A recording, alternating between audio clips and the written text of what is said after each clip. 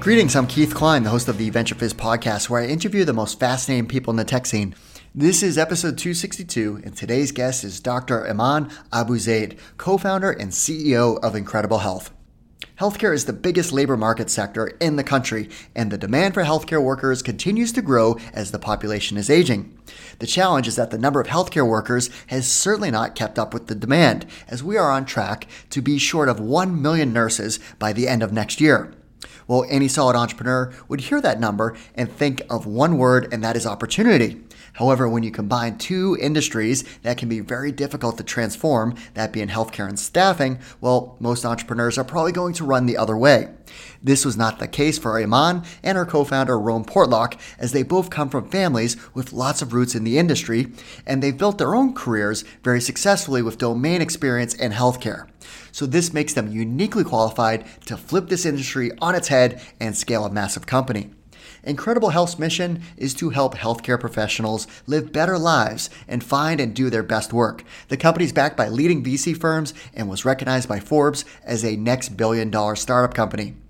In this episode of our podcast, we cover lots of great topics, like advice on perfecting your company's story and pitch deck when raising capital, Iman's background, including her experience in medical school and management consulting, and how that helped build out the initial foundation for her career, why she decided to join the tech industry as a product manager out of business school at Wharton, and her path into entrepreneurship, all the details about Incredible Health, from how the idea came to fruition to how the company is differentiating itself through the use of technology and other key benefits, the value and importance of focus and the emphasis on delivering user delight, advice for entrepreneurs who are building companies in the healthcare industry, and so much more.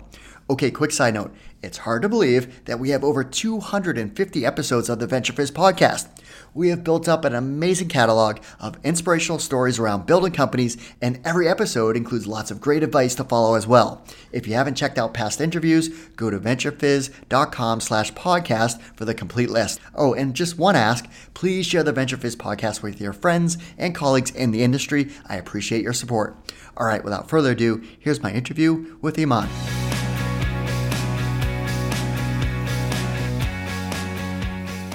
Iman, thanks so much for joining us. Thank you so much for having me. I'm excited to talk to you because what you're building at Incredible Health is it's solving a major crisis in our country. I mean, the shortage of nurses is something that is incredibly eye-opening, and I can't wait to hear how your company's solving this issue.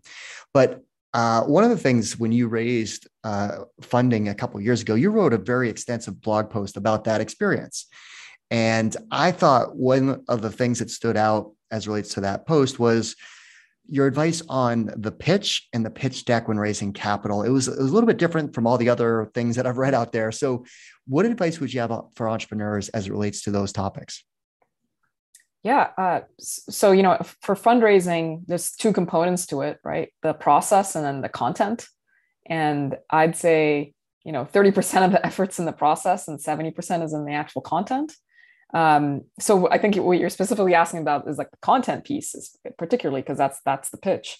There's a few, considerations there. First is the narrative and your story matters a lot. And probably the most important piece of feedback I give to founders and CEOs when I am reviewing their pitch is you need to be more ambitious. Frankly, like at the end of the day, if you're asking for venture dollars, those investors are expecting venture returns. So at the early stage, we're talking about whatever, 20x, 50x, 100x on their money. And then even at the growth stage, they still want 3, 4, 5x on their money. So pitching big is probably the biggest piece of advice or tip that I have. I'll give you an example just from Incredible Health, saying that starting off with saying, hey, my name is Iman. This is my background. Incredible Health is the category defining market leading company in healthcare labor. And our mission and our vision is to help healthcare professionals live better lives. Just starting there is like, okay, this is an ambitious founder. This is an ambitious CEO. Right. And then you can go into the details after that. Right. But really just like setting the tone that you're trying to build something very big, you're trying to become a market leader, or you're defining a new category is critical. I think the second area that I probably give a lot of feedback on is just the product section. So a lot of people get, so you do this big, vision, mission, pit, ambition in the beginning. You're going to, very clearly explain what the market is, what the problems your users have in that market, ideally backed up with numbers whenever possible, because numbers make things more real, right? So you don't just say, hey, nurses have a problem. You have to say, nurses have a problem and it's quantified in this way, right? Or you don't just say, hey, hospital executives have challenges. You say, hospitals run on low margins, which are 3% or less. When they are understaffed, they're spending on labor or on temporary labor, which is 3 times more expensive. By adding numbers in, it's just like a little more credible, like shows that you did your homework. But now in terms of the product section, like this is the section where you're like, okay, I've explained the market, I've explained the problems, like here we are, we're like the knight in shining armor, right? That's going to fix this problem. Product sections in particular tend to be quite weak. And it is very important that if you are working on a technology company, that you are pitching key concepts and product, right? So what are there specific algorithms that you're building? Is there something unique in terms of the model that you've switched around? Is there some kind of software that keeps your users locked in? Is there some kind of network effects? Like these are the key product concepts that have to be explained. And, ideally it's like 1 slide per concept. What's not okay is to say, hey, we developed a product, and by the way, it has just like a nicer UI user experience. Like this is not enough, right? Like that's just like, and some fancy screens, well-designed screens is absolutely not enough to differentiate yourself and to position yourself as a market leader, frankly. And so that's, just a few thoughts just on the actual pitch itself. And it makes sense. I mean, because, when I was researching more information about Incredible Health, you're not the first company to help solve this issue. But what I picked up very quickly was how you're going about it, which is the product slides, right? Of what you're doing that's incredibly different than any other idea that I've heard about. So we're going to talk about that in a little bit. So let's rewind the clock. So where did you grow up? What were you like as a child? Okay. So I'm originally from Sudan. That's where my parents are from. So they are immigrants. I am an immigrant as well. I grew up in Riyadh, Saudi Arabia. I've also lived in Dubai in the United Arab Emirates, and I lived many years in London, England, and moved to New York City when I was 24 years old. So I am someone who's lived in many different places before immigrating to the US. And those were like obviously very formative years for me, and influenced a lot of they're just part of the journey in terms of which it was just currently in like running Incredible Health, right? Both my grandfathers were entrepreneurs in Sudan, and so they were sort of inspiring figures for me in terms of just. I think I have an opinion that entrepreneurship is like the epitome of what you can do in a business career. It's just an opinion. I wouldn't impose it on anyone. It's just like my personal thoughts. Another sort of key influence is, my father's a surgeon.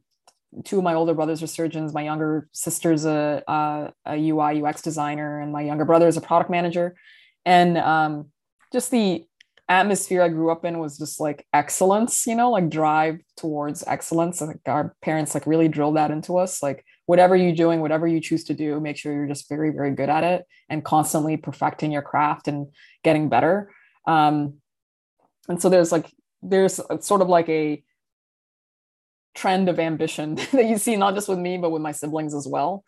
And then the third piece I just want to say just about like growing up is just the desire to move to the United States. I mean, I think the US is the best country in the world, in my opinion. I mean, sure, it has issues, but as far as what I wanted to do, which is pursue entrepreneurship and build category defining market leading businesses and things like that, it's really is the best environment for that. I mean, for so many reasons.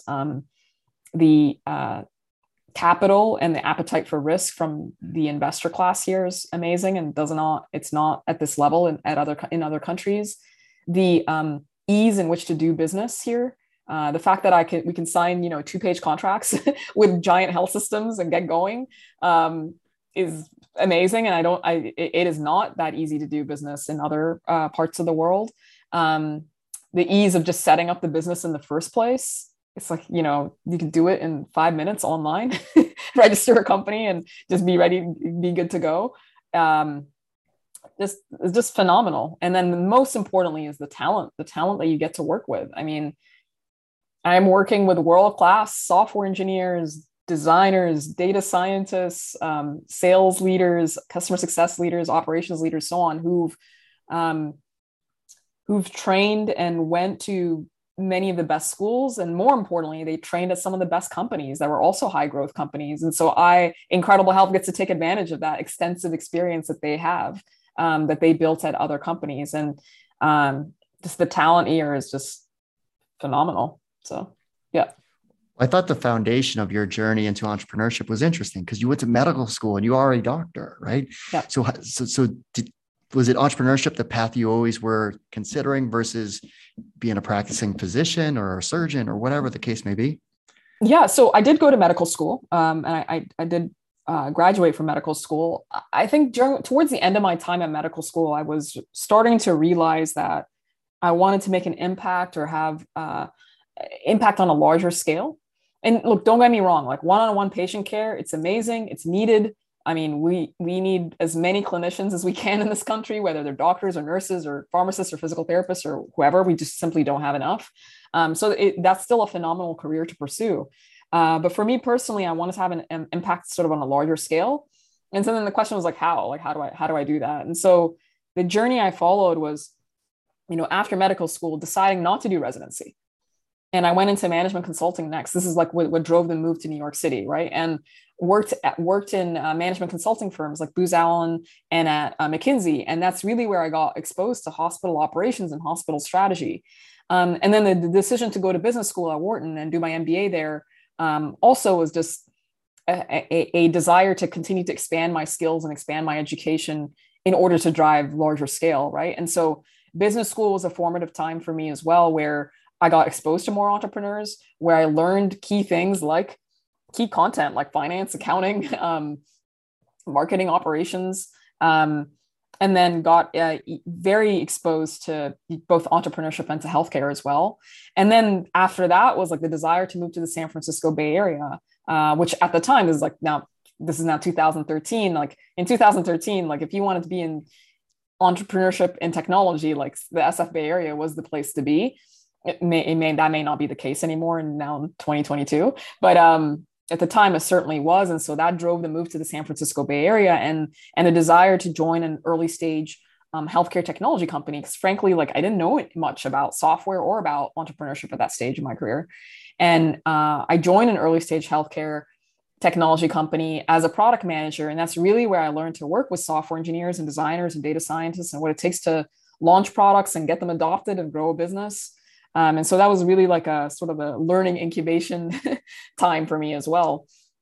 It is also where I met my co-founder, Rome Portlock. Rome Portlock is a software engineer, went to MIT. He's been building software for over 15 years. And we worked together at that company as employees. I was doing product and he was doing engineering, and got to build a very strong working relationship there before leaving to start Incredible Health. And so those were it, I believe there's like so many paths to entrepreneurship. There's like 1,000 different ways to do it. That happens to be like what my path was. But the common theme was like a desire to have an impact and to do things at scale. And the desire to, healthcare is also a common theme throughout like every single stage as well. And so it was just a matter of just like continuing to add to my skills and to my experience and to my learning in order to be set up to do that. And I mean, I'm always fascinated by someone's journey into product management too, because there's no one that graduates from college or B school with any type of functional discipline of product management training. It's something that's usually learned as a skill set. That's right. Back to your strategy consulting experience and what you were exposed to there, that set you up for that domain experience and obviously learning how to write, user requirement documents and different things that makes the actual skill set possible. Now, before you started Incredible Health, you and your co-founder Rome actually started a company before that, right? Yeah, that's right. So what was that? Yeah, so Rome and I initially worked on a different company, different idea altogether.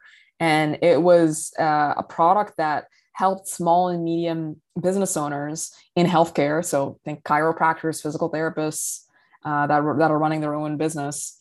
It helped them retain their clients. And this product was live. There was some revenue coming through, but we just could not get it to grow.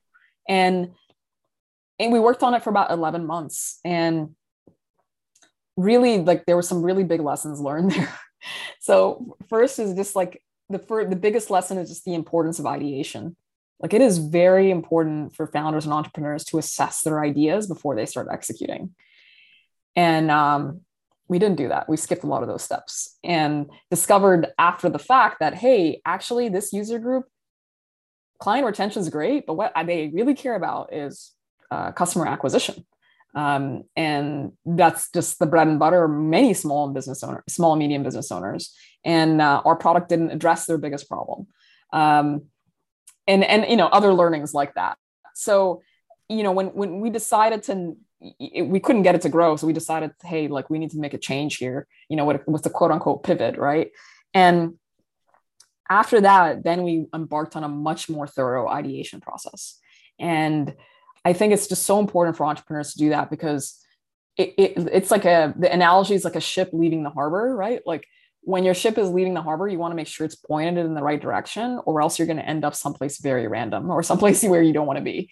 And at the end of the day, you want a business that works, that helps users, that has an impact. And, so we went through a very robust framework and analysis around the three key areas. One, ensuring that we we came up with 100 different ideas. So then after that, you assess the ideas across a few different dimensions. First is how big is the market? How big could this get? Ideally, it's a multi-billion-dollar market, and therefore, if you only get 1% of it, you're still fine, right? Another dimension is competition. Like, how much competition is there already? Is it like, business intelligence software where there's like hundreds and hundreds of companies already there, or CRM software?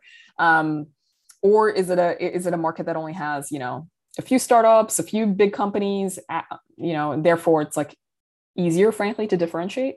And then the third area is unique insight. Like, what have you come up with that is at least 10 times better than what's already out there?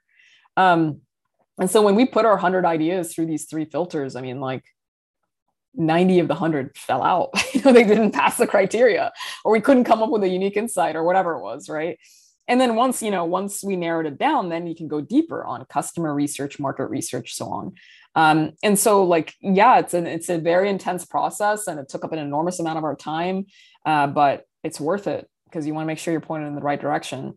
Now, specifically the idea for Incredible Health, I mean, the reason it was even on the list of ideas we were assessing is a lot of my family members and friends are doctors and surgeons, and they were often complaining about understaffing. And then at the same time, Rome has many family members that are nurses, and they were saying, hey, I'm experienced, I'm qualified. I apply to 10 places or 15 places. I don't even hear back.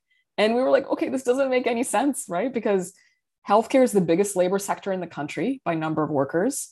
It's the most dollars spent on the workers too, in the US. And we know that there's massive shortages, right? Like, our demand for healthcare as a country keeps increasing because our population is aging, but the supply of workers does not keep up with the demand. Like, just to put it in context, like, the nursing shortage is 3 times bigger than the software engineering shortage. Like, we're on track to be 1 million nurses short by the end of next year. 1 million. Yeah, like, we are missing 1 million nurses that we need. Oh man. And so these are the biggest labor shortages we have in the country. And so it's like, okay, that doesn't make any sense. Everybody should be hired very rapidly and quickly and efficiently and so on. And once we dug into it, we realized the processes, the tools, the technology that's being used for hiring, permanent hiring in particular, not so much temporary workers, hasn't changed, frankly, since the early 2000s. It's like, post a job and hope something happens. Well, let me just Yeah. for a moment, because I do have friends that have staffing companies in healthcare, whether it's nursing, where it's the travel nurses, or it could be anesthesiologists. Like you can't operate you can't operate a hospital unless you have people on staff to do what the hospital needs to do. So is it the necessary evil of going down the path of the contractor? I'm sure their preference would be a full-time nurse in lieu of a travel nurse. So as you saw this challenge, how did you figure out how can we fix this process that they're working with through technology? Yeah, it's a great question. So the problems here are like very real, right? For the hospitals and for the nurses. On the hospital side, these, as you said, these executives need to make sure that their teams are staffed, right, in order to deliver care. Care is their product, right? And when you're understaffed, I mean, you're spending on temporary workers. The issue with temporary workers is that they are expensive. You know, they're 3 to 4 times more expensive than your permanent workers. And then also, there's a lot of research that shows that the more temporary workers you have, the lower your quality of care, right? More, because they don't necessarily know the nuances of your team. And understaffing or the overusage of temporary workers leads to more medication errors, more patient mortality, more just more safety and quality problems, frankly, right? And then not to mention the financial impact, right? Like hospitals are low margin businesses. You know, margins are 3% or less.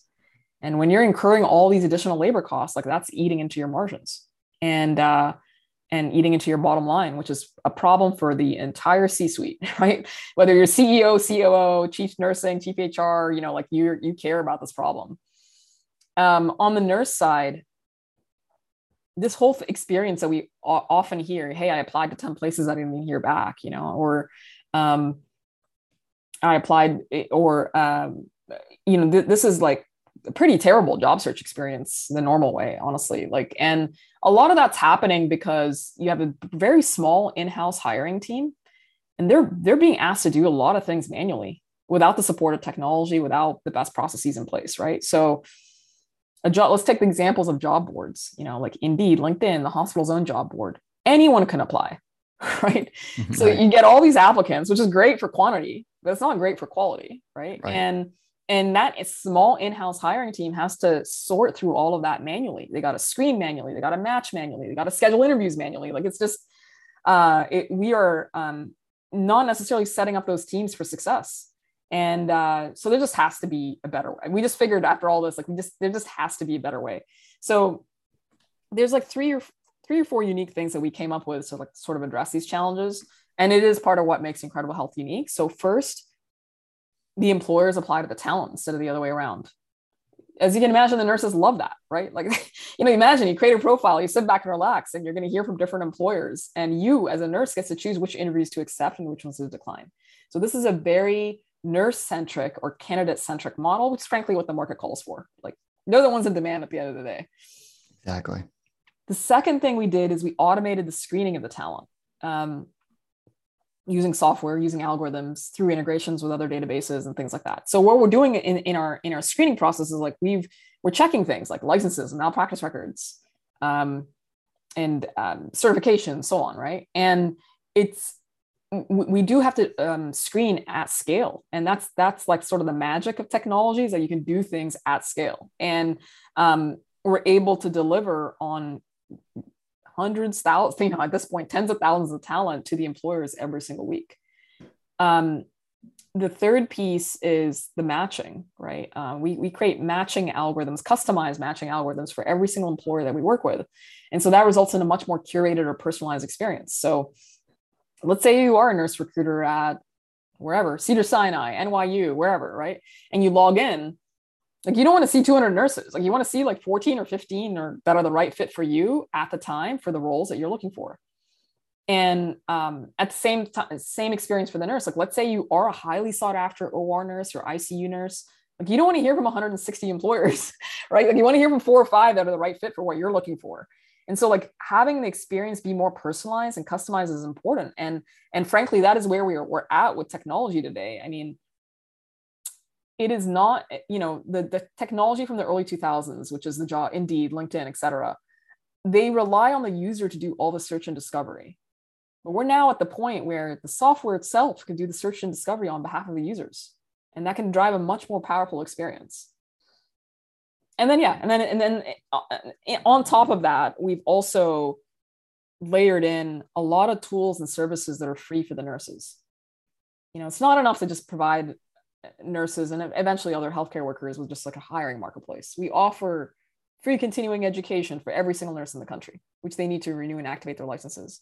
We have advice platforms for nurses where there's a community of nurses inside our iOS and Android apps where they can ask each other highly specific questions and get very strong answers from nurses like them.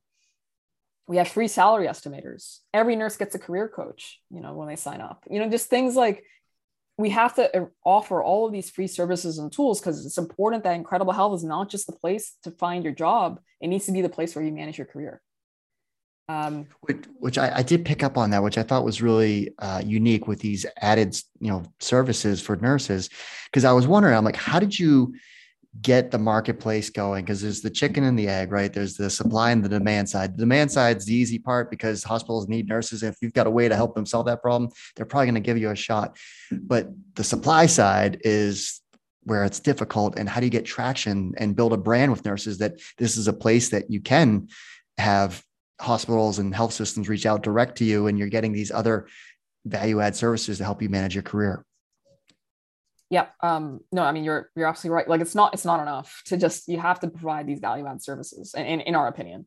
And the vision of our company is to help healthcare professionals live better lives. And the mission is to help them find and do their best work. And so we prioritize these value added services that are free for nurses. Because it attracts more and more nurses to the platform, which is wonderful. Like tens of thousands of nurses join just for these free services. And then a portion of them use the hiring marketplace as well, which is another free service. And then it's just important that we have a career-long or lifelong relationship with nurses using our products.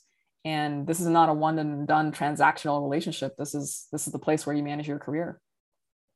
Is that what helped you build up that supply side of getting nurses and build up is it word of mouth, or was there a lot of, initial money spent on acquisition?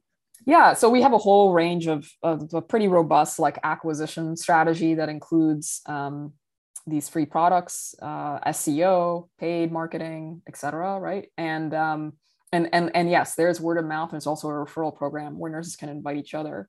And so having a sort of a multifaceted strategy for talent acquisition as well as talent engagement is critical for driving the supply side of the marketplace. Now, a similar set of strategies for the employer side. I mean, they're also not the easiest group to engage and to retain as well. I mean, we've had to build a lot of software for the employers as well. Everything from automating interview scheduling, enabling in-app chat between the employers and the talent, a very robust set of data analytics so they can see how they're doing and benchmark themselves against their peers in their market and throughout the country, just to help them continue improving their internal hiring operations. We've had to provide a lot of software support and analytics support and customer success support to the employers as well. How did you set up the business model? Because a staffing firm, if they're a permanent staffing firm, they're going to charge, a percentage based on salary per person, but this is software. So how did you, build out the revenue model? Yeah. We did a lot of experimentation in our early days with business model because it wasn't totally clear what the model should be. Should they be paying per hire? Should they pay a monthly subscription? Should they do a consumption-based model? I think that, software in general, enterprise software in general, is moving more and more towards a consumption-based model. So pay for what you use. And I think companies like Snowflake and Twilio really pioneered this because, it's not a monthly subscription with them. It's you're paying for what you use.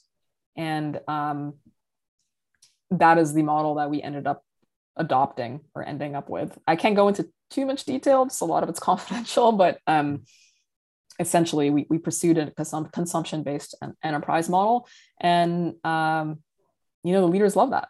It makes the budgets clear. They're only paying for what they use. Just it creates an enormous amount of alignment between us and the employers. How do you view the future? Is it, working horizontal across lots of different job categories within the healthcare industry? Because nursing is kind of like you're building the foundation there, but obviously this can apply to lots of places within healthcare.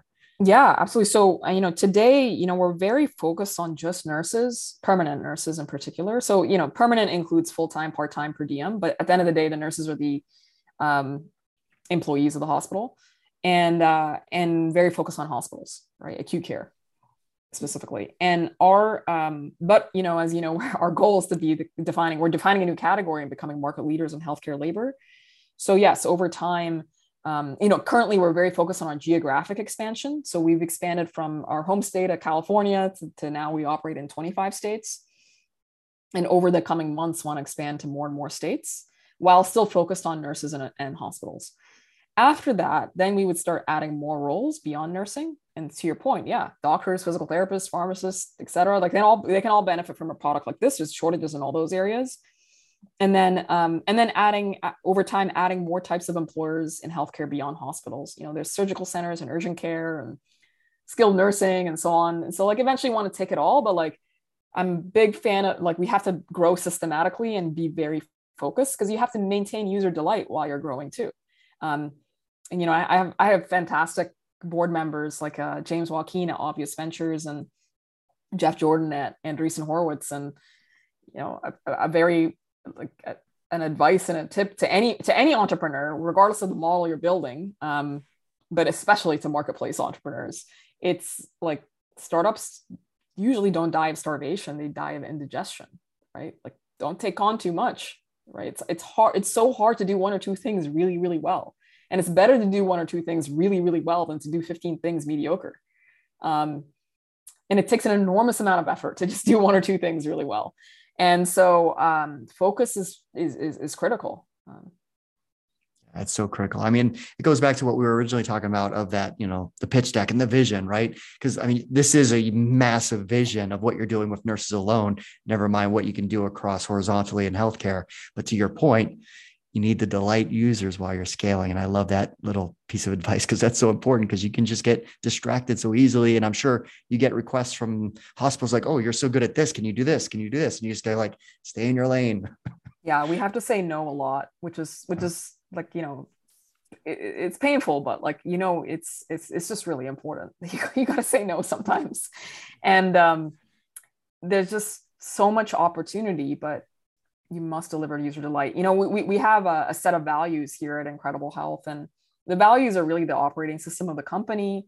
They're how we work together. They're how we make decisions. They're certainly part of hiring. People are assessed on these values. They're part of employee onboarding, and they're part of performance reviews too. And the number one value is customer obsession. Do whatever you can to delight users. And everybody's accountable to that value, regardless of what role you're in. Even if you're not in a user-facing role, you could be in finance, you could be in engineering, you still have to be user-obsessed. So that's probably, hands down, our most important value. So what advice would you have for entrepreneurs that are starting to build a company? They have an idea in the healthcare industry. And as you highlighted, they're challenging their big health systems that it's hard to get in the door to hopefully sell whatever you're doing to the right person, or maybe the particular problem that you're solving is ahead of the market and healthcare is slow to adopt and change. So what advice would you have for healthcare entrepreneurs? Yeah. So there's a specific set of challenges we have to deal with as healthcare entrepreneurs. These are advice and tips, and it's counter to what the general advice entrepreneurs get, right? So, in non-healthcare, you really focus in on the product and the user experience and the design and so on. And yes, that does matter in healthcare, but really the number one most important thing when you're building a business in healthcare is what is your business model, right? And who pays? And the reason it's so important in the US healthcare in particular is because it's so convoluted. Who pays? It's not like a simple market, right? Where it's hey, you create a good or create a service or a product and that person buys and that's it, unfortunately, patients consume the service, there's patients, they consume the service, but they're not necessarily paying for it. The employers are paying for it, but sort of the payers are paying for it. But then the providers are trying to manage costs and they're providing the service. Like, it's just like extremely convoluted, right? So what you create must be very clear who's paying for it and why they're paying for it.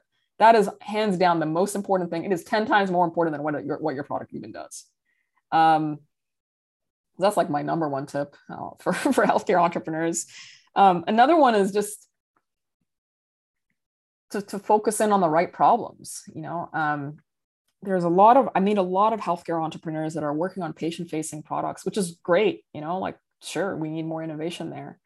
But, there's an entire infrastructure or stack in healthcare that has enormous problems. And that is where the majority of costs lie. The costs that are driving US healthcare costs way up every single year. I mean, it's not so much in the patient-facing issues, it's in the back, and it's like what's happening behind the scenes. We're one of those companies. We're tackling hiring, but there's also, how do we tackle the flow of money or the revenue for providers? How do we there's a whole set of administrative things that are happening behind the scenes, like sort of like the quote unquote back office, right? That needs innovation and that needs support. And that is where the majority of healthcare costs lie. So yeah, it's not sexy, right? It's not like super fancy, like a patient-facing mental health product or diabetes product or whatever, right? But there's a lot of self-help and support is needed back there. And it's a lot of these operational challenges are really hard to solve. So if you are solving it and you do it well, you can scale a company. So I had the founder of Cedar on the podcast, and they're solving medical billing. And it's the only industry that you go in and you have stuff done, but you don't know what it's costing you. And insurance is going to cover some of it, but you leave with this medical bill and you're like, what is this? And what's covered by my insurance? And so like that alone, I'm sure could spawn hundreds of companies to help address that issue. But yes, It's so many different opportunities. Yeah, absolutely. But we need the founders to pay attention to those opportunities. Yes, so, big time. The infrastructure. Absolutely. Yeah. Now, over the pandemic, companies realized, wait, we can be successful with remote and building a vibrant remote culture. So what advice would you have there? Because that is definitely, kind of a mainstay of what companies are seeing now is how do we, have remote employees feel like they're part of our organization and part of our culture? Yeah. We made the decision in January 2021 to be remote first or remote only. So we've been operating in this way for a couple of years now, and it requires our lessons learned and what tips I have is like, it does require a pretty concerted effort. It's like an active effort to manage a remote team and to make sure a remote culture is successful. The first set of tactics is like how we get work done. We've had to really increase documentation. Frankly, it's probably stuff we probably should have been done even in an in-person setting, but remote really forces it. But documenting our processes, having agendas and documentation for meetings ahead of time, being very clear, documenting next steps, etc. Like just having places, having an internal like wiki for where team members can go to understand what's happening. It is really, we've had to really up our game with documentation. The second area is communication. I've had to increase the frequency of all hands, for example. Different leaders have had to increase the frequency of staff meetings. We've had to, written communication has been critical as well. So really upping our game there has been important, because communication is one of the things that gets stressed or can disintegrate in a remote only setting. And so we have to very, very proactively continue improving communication. The third area is just like having fun, frankly, right? So like in an in-person setting, it was like, he's like, okay, we all like, whatever, we all after work, all go to happy hour or go to dinner or whatever, which is really important for just like bonding and building relationships and so on. So have to really implement a lot of things that enables the team to have fun, even in a remote only setting. So one set of things we did is, having a weekly virtual coffee where you're not allowed to talk about work. Also, there's like a company-wide virtual event every 6 weeks. Like we play Jeopardy, play Wheel of Fortune, whatever it is. I've really had to like invest more behind that as well. Each team has a budget for their remote events too. Maybe they're having dinner together, maybe they're having lunch together, whatever it is.